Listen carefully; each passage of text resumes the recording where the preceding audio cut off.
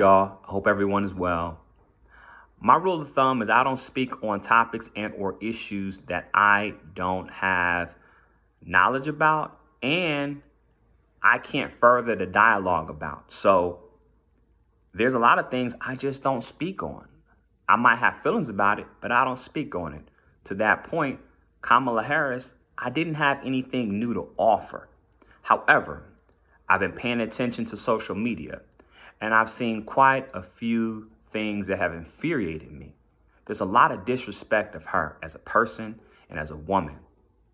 As a black woman, she's been subjected to a lot of misogyny at the hands of black men. Now, if we don't like her politics, keep it there. However, some of you have chose to go below the belt and be extremely disrespectful. People have questioned her blackness. Now, there's things she's done I don't like. However, she still deserves to be respected. I think as we question someone's blackness, we should think about our behaviors and ask ourselves, is that even a value of African people? As African people, when has it ever been okay to blatantly disrespect black women, call them out their names, subject them to harsh, vulgar language, people saying she should eat a dick?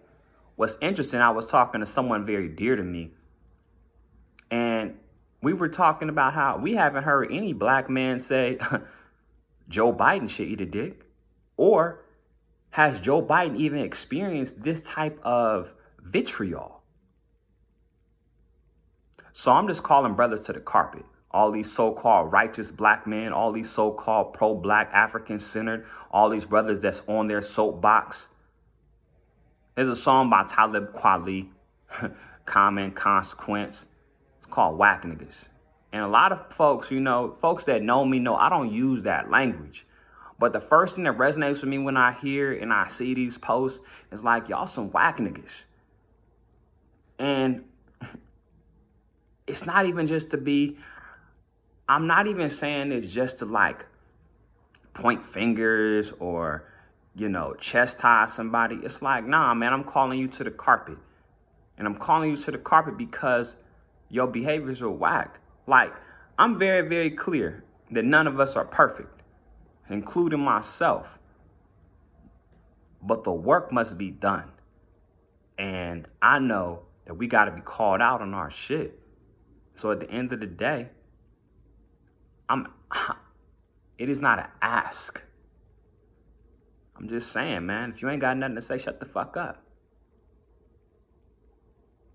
I'm clear that it doesn't move us as a people to be disrespectful to Kamala Harris. It doesn't help us politically, socially, economically. And it's just downright ridiculous, man. And saddening and disheartening that black women are often subjected over and over and over and over to harm done by whom? Black men. Shit is whack, man. It's like, it just hurts my heart, that like this is what sisters got to go through all the time. All the time. It's not even like they get a break where they can find safety with us.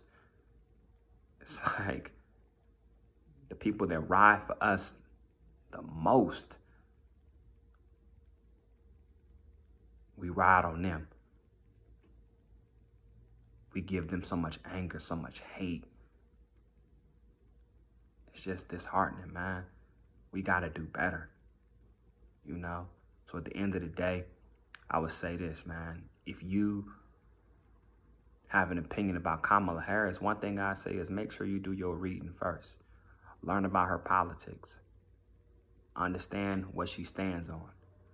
Understand what she's done right that you might find value in and, maybe even get clarity on what you see fault in.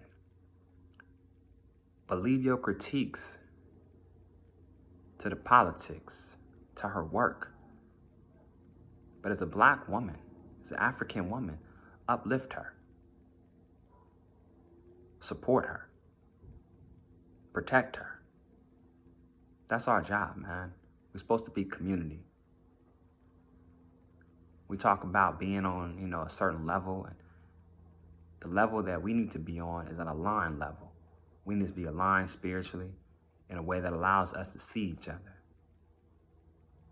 So brother, stand up. And sister, I'm sorry.